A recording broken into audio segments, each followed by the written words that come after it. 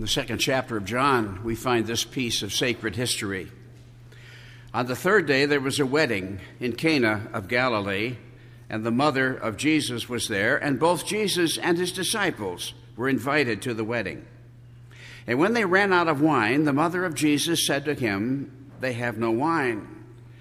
And Jesus said to her, "Woman, what does your concern have to do with me? My hour has not yet come."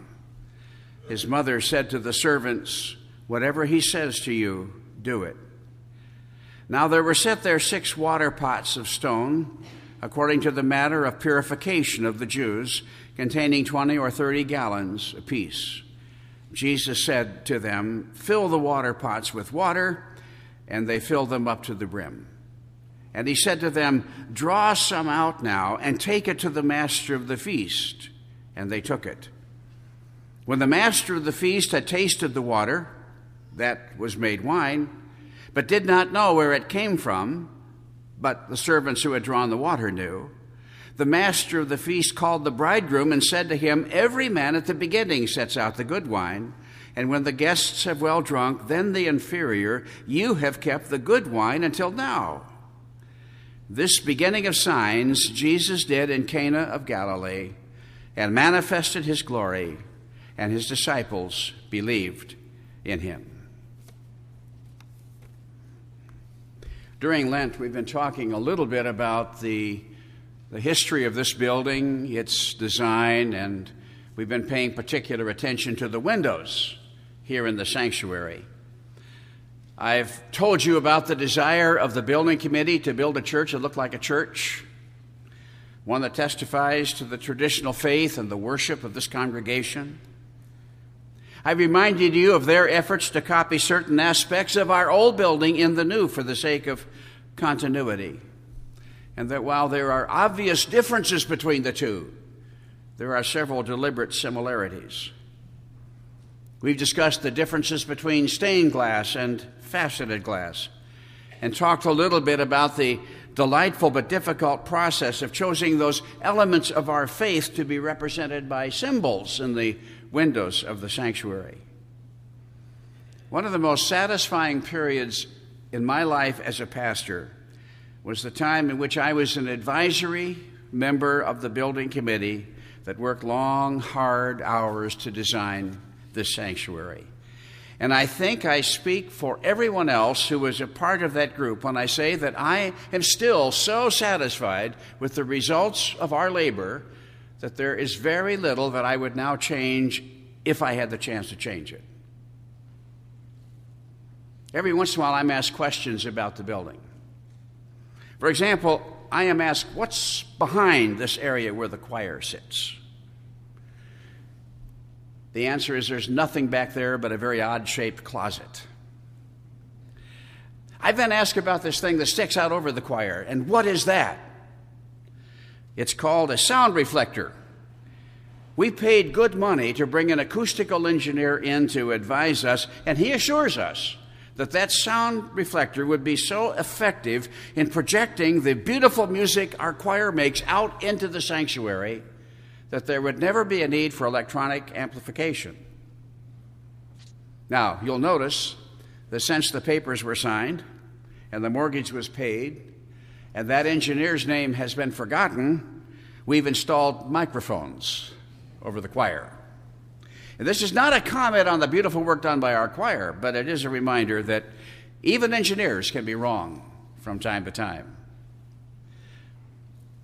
I'm asked occasionally, where's the handicap ramp? If you know anything about modern law, you know that since the chancel is above the level of the sanctuary floor, and since law requires that the handicapped be given access to any part of the building that the non-handicapped might use, there has to be a ramp. The architect wanted to place the ramp along one side of the sanctuary with a wrought iron railing between it and the sanctuary. But of course, it would have interfered with the symmetry of the room, it would have cut into seating, and it would have been a visual distraction. Someone on the committee asked why the handicap ramp couldn't be wound around behind the chancel. The architect liked that idea. Whoever had to approve it approved it, And now if you walk in behind the chancel at the floor level on this side, you'll find yourself at floor level. When you come out on the other side, you're 3 steps above the floor of the sanctuary, because that's where our handicap ramp is. One final observation, this relates directly to the windows. You'll notice the beautiful borders in the windows. And you've probably noticed that there are 3 different colors, and you may have wondered why. The artist who designed these windows came to the building committee with miniature displays of what his work would look like if we accepted it and it was installed.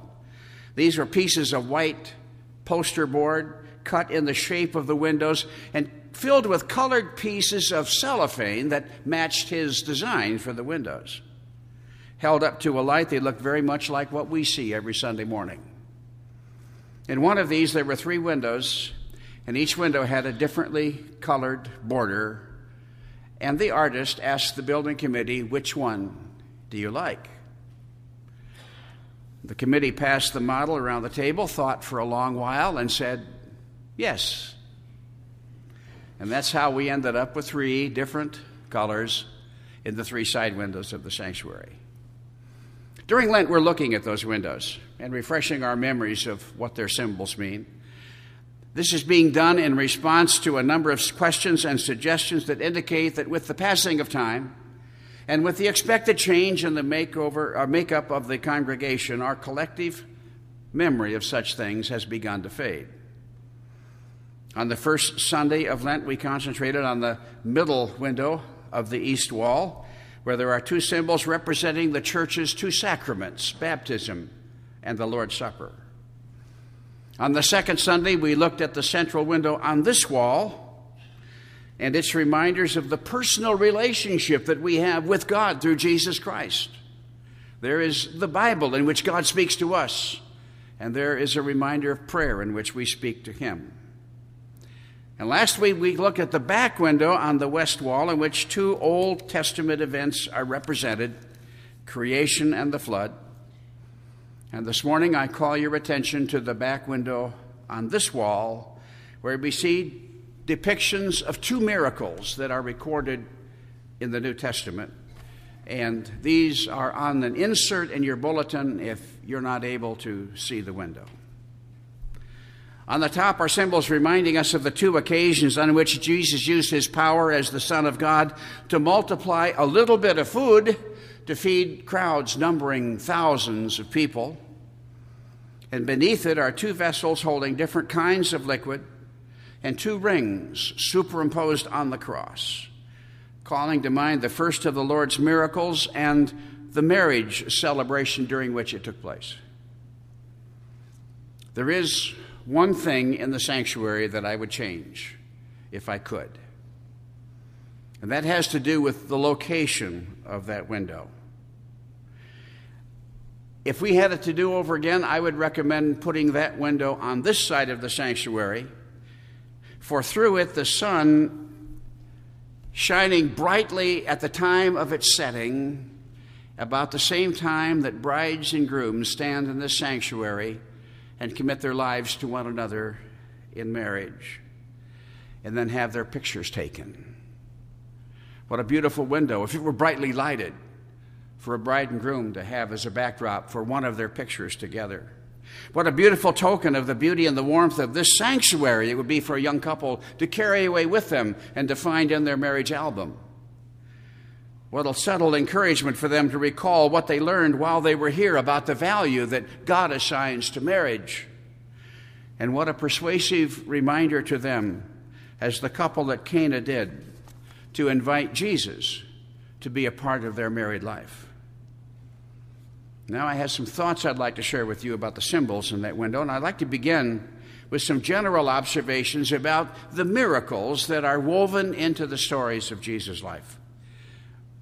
If you're at all familiar with these histories, you know that on almost every page of the Gospels are accounts of moments in which Jesus used the power within him to respond to human need and to reveal himself to his disciples as the Messiah.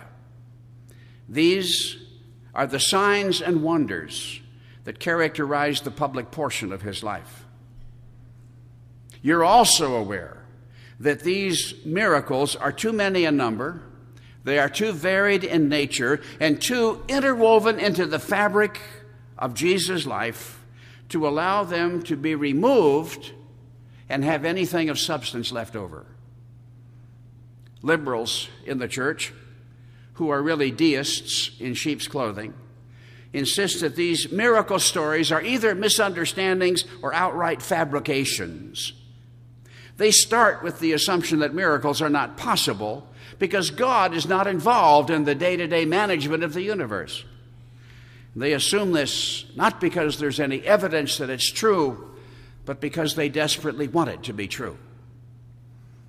Their assumption about the impossibility of miracles leads them to virtually destroy the integrity of the New Testament historians and to ruin the value of Jesus' life. The Jesus to whom they give lip service is a half-real, half-mythical man stripped of his deity and denied his power. If miracles aren't possible, then Jesus did not do miracles.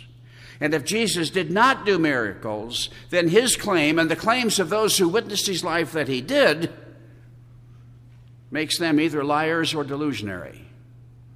In either case, you and I are foolish to commit ourselves to religion that has falsehood or delusion at its very foundation. The best thing for us would be to abandon the Christian religion and perhaps to start our own. This, in fact, is what liberals in the Protestant church have done. They simply lack the decency to admit that this is what they've done. In spite of having abandoned every significant Christian doctrine, they continue to call themselves Christians. And this generates all kinds of confusion in conversation among religious people. Another of these general observations about miracles in Christ's life is that, in general, they were not done to call attention to Jesus. At Cana, only his disciples and his mother and a few of the servants knew what he had done. He could have signaled for quiet in the room. He could have whistled for everybody's attention. He could have had the water brought in, summoned a stranger out of the crowd to come forward and taste the water and testify as to what he found it to be. Then he could have moved his hands mysteriously over the water and then call that same man to come back and taste again. And the startled reaction of this witness would have been immediate and continuing testimony of the powers latent within our Lord Jesus Christ. But instead, the Lord worked quietly behind the scenes, unleashing his divine power over creation without fanfare of any sort. When he fed the crowd with thousands of potential witnesses available and his earthly ministry fast approaching its climax, only his disciples knew what he did on that occasion. The crowds were so impressed that they wanted to take Jesus by force and make him their king, but only because they loved the quantity and the quality of the food that he served, not because they had any idea at all where it came from. He commanded the 10 lepers to go show themselves to the priests. And it was not immediately, but along the way, after they had left Jesus' presence, that they were healed. The fig tree he cursed during the day while men were watching died during the night while men were sleeping. The man born blind didn't even know Jesus' name. The centurion's servant was healed by the Lord's remote control over his condition, but the Roman soldier didn't learn of this until he was close to home. Now, certainly some of the Lord's miracles occurred in the presence of crowds of non-believers. The paralytic who was carried to Jesus by friends was healed in the presence of a large crowd. The man with the shriveled arm had his twisted body straightened by the Lord in a crowded synagogue on a Sabbath. Lazarus' tomb was emptied in the presence of a great number of mourners. But in each case, the general knowledge of the miracle was not the purpose for the miracle. These signs and wonders were first of all expressions of the compassion of Jesus Christ, and secondly, convincing and encouraging proofs of his deity to those already numbered among his disciples. A third observation about the miracles of Jesus has to do with their evidentiary value. For any person who is truly looking for religious and moral truth, and for any Christian who is troubled by doubts, the miracles of Christ's life are of enormous value. John calls them signs because they point us to the divine identity of Jesus and his ability to save. At one time, his disciples said to one another in the wake of one of his most impressive miracles, "What manner of man is this that even the wind and the waves obey him?" No person will be left unrewarded by God who asks such a question about Christ with an open mind and a seeking heart. When we compare and contrast these two miracles in particular, we notice some similarities in them and some differences between them. One was recorded by a man who was present with Jesus at the wedding in Cana and an eyewitness to what he reports to have happened. The other event is found in the history written by a man who became a Christian sometime after Christ's resurrection. But both of these men claim in their writings to be careful historians. The one, John, carefully culling his personal memories of things he saw Jesus do and things he heard Jesus say to produce a comprehensive and persuasive collection. The other, Luke, claiming from the beginning of his work to have thoroughly researched the life of Christ, interviewing eyewitnesses before writing the gospel that bears his name. The New Testament books of Luke and John are among the most carefully researched and honestly written histories from the ancient world. They tell us of a man named Jesus, a man who made extraordinary claims for himself, a man whose life and works substantiate those claims. Our faith is not built on the sand of myth and half-truths. The psalmist wrote, "I will both lay me down and sleep in peace, for you alone, O Lord, make me dwell in safety." This is the confidence, this is the peace of every Christian believer. We notice that one of these miracles benefited primarily just two people, while the other was a blessing to thousands.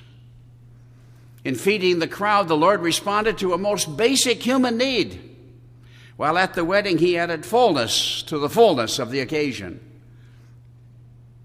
Each of these miracles took place, we notice, in a context in which people were seeking Jesus. John tells us very carefully that he was at the wedding in Cana because he was invited to be there. And without speculating on their reasons, Luke tells us the Lord found himself in the midst of the multitude he was soon to feed because they were looking for him. And both of these miracles remind us of the miracles of manna and quail in the wilderness and of the Lord's teaching about the birds of the air and how completely God feeds them. And as we look at these particular miracles, there are important lessons that we might learn from them. One of them relates to the value that God assigns to marriage. Traditional Protestant wedding ceremonies begin with language like this: marriage was instituted by God. It is to be regulated by his commandments. It was blessed by our Lord Jesus Christ and is to be held in honor among all people. Jesus' presence at the wedding in Cana and his choosing that occasion as the setting for his first miracle are signs of his high regard for the institution of marriage. Nowhere in the Bible does God declare that he expects all people to marry. But often in the Scriptures, he plainly and repeatedly declares that the privileges of marriage are intended only for the married. From the very beginning of the inspired history of fallen man, God assigns an obvious importance and value to marriage. In the first chapter of that fallen human history, the fourth chapter of Genesis, we read that Adam knew his wife, and she conceived and bore a son. Notice the words that God chose to describe Eve's relationship with Adam. She is not called his sweetheart or his girlfriend. She is not his significant other or his soulmate or his partner. She is his wife. Jesus said that one of the marks of normalcy at the time of the religious and moral decline before the flood was that even then people were marrying and giving in marriage. If you're familiar with the law of Moses, you know that it has much to say about the sanctity of marriage. And you're probably aware that 3 of the 10 commandments are intended to protect marriage and to protect the family. And over, the prophets of old chided the people of God for their unfaithfulness to the Lord and their unfaithfulness to their marriage vows.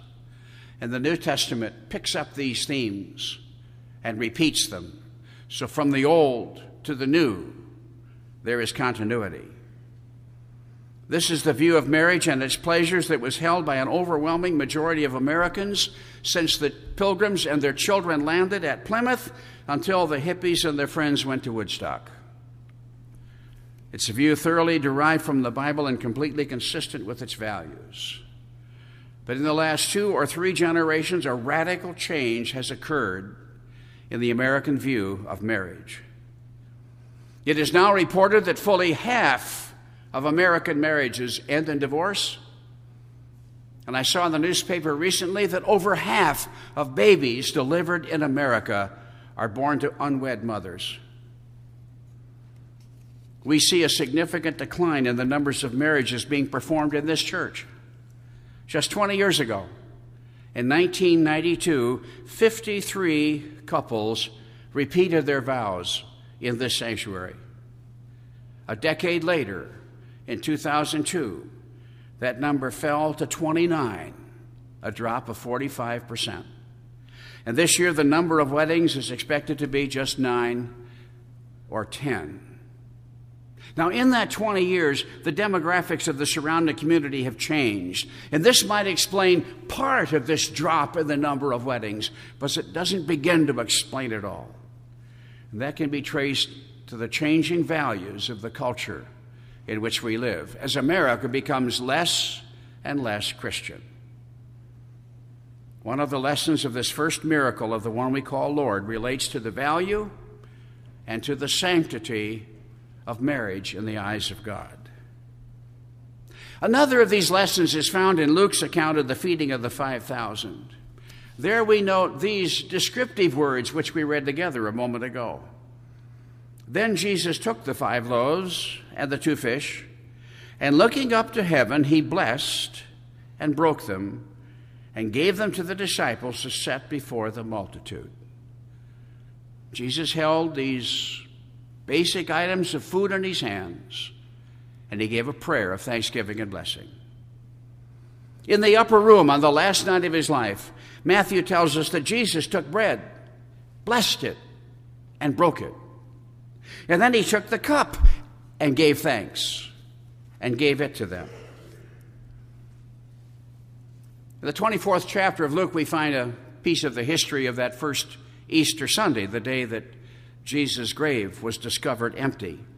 There we find the familiar story of the 2 disciples, Cleopas was one of them, making their way from Jerusalem to Emmaus, and along the way they were joined by a stranger.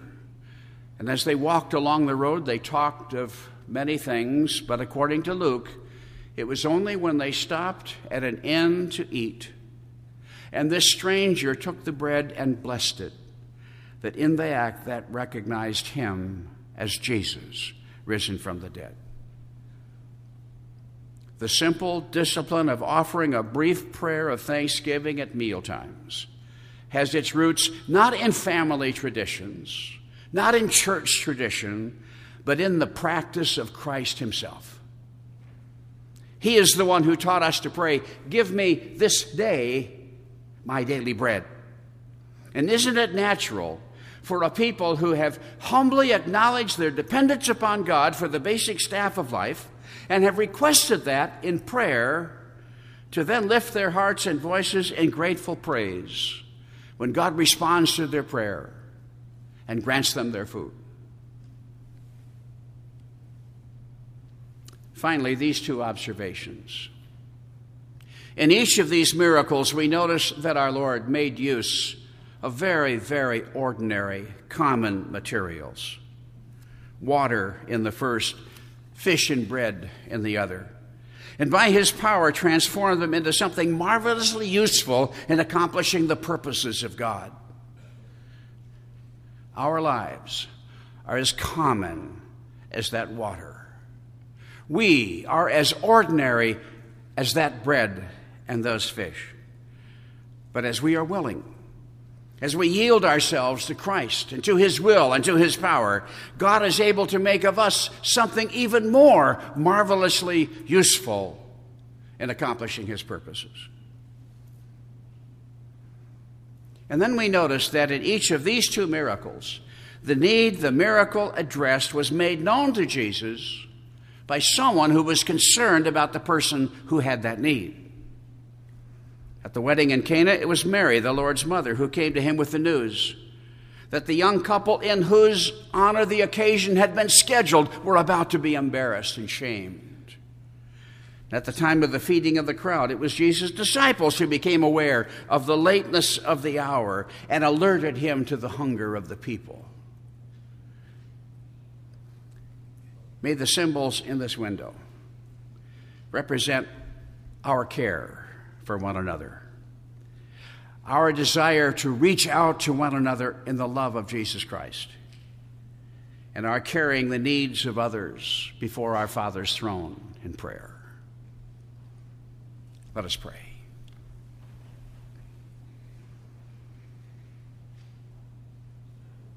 Our Father, we've come together as a people who bear the name of your Son, Jesus Christ. We pray for ourselves that as we have sat together quietly, hopefully, expectantly, that Spirit who revealed himself in a rushing mighty wind in Acts 2 has moved among us and touched us where we need to be touched. Send us on our way, rejoicing, eager to be of use to you. We pray in Jesus' name.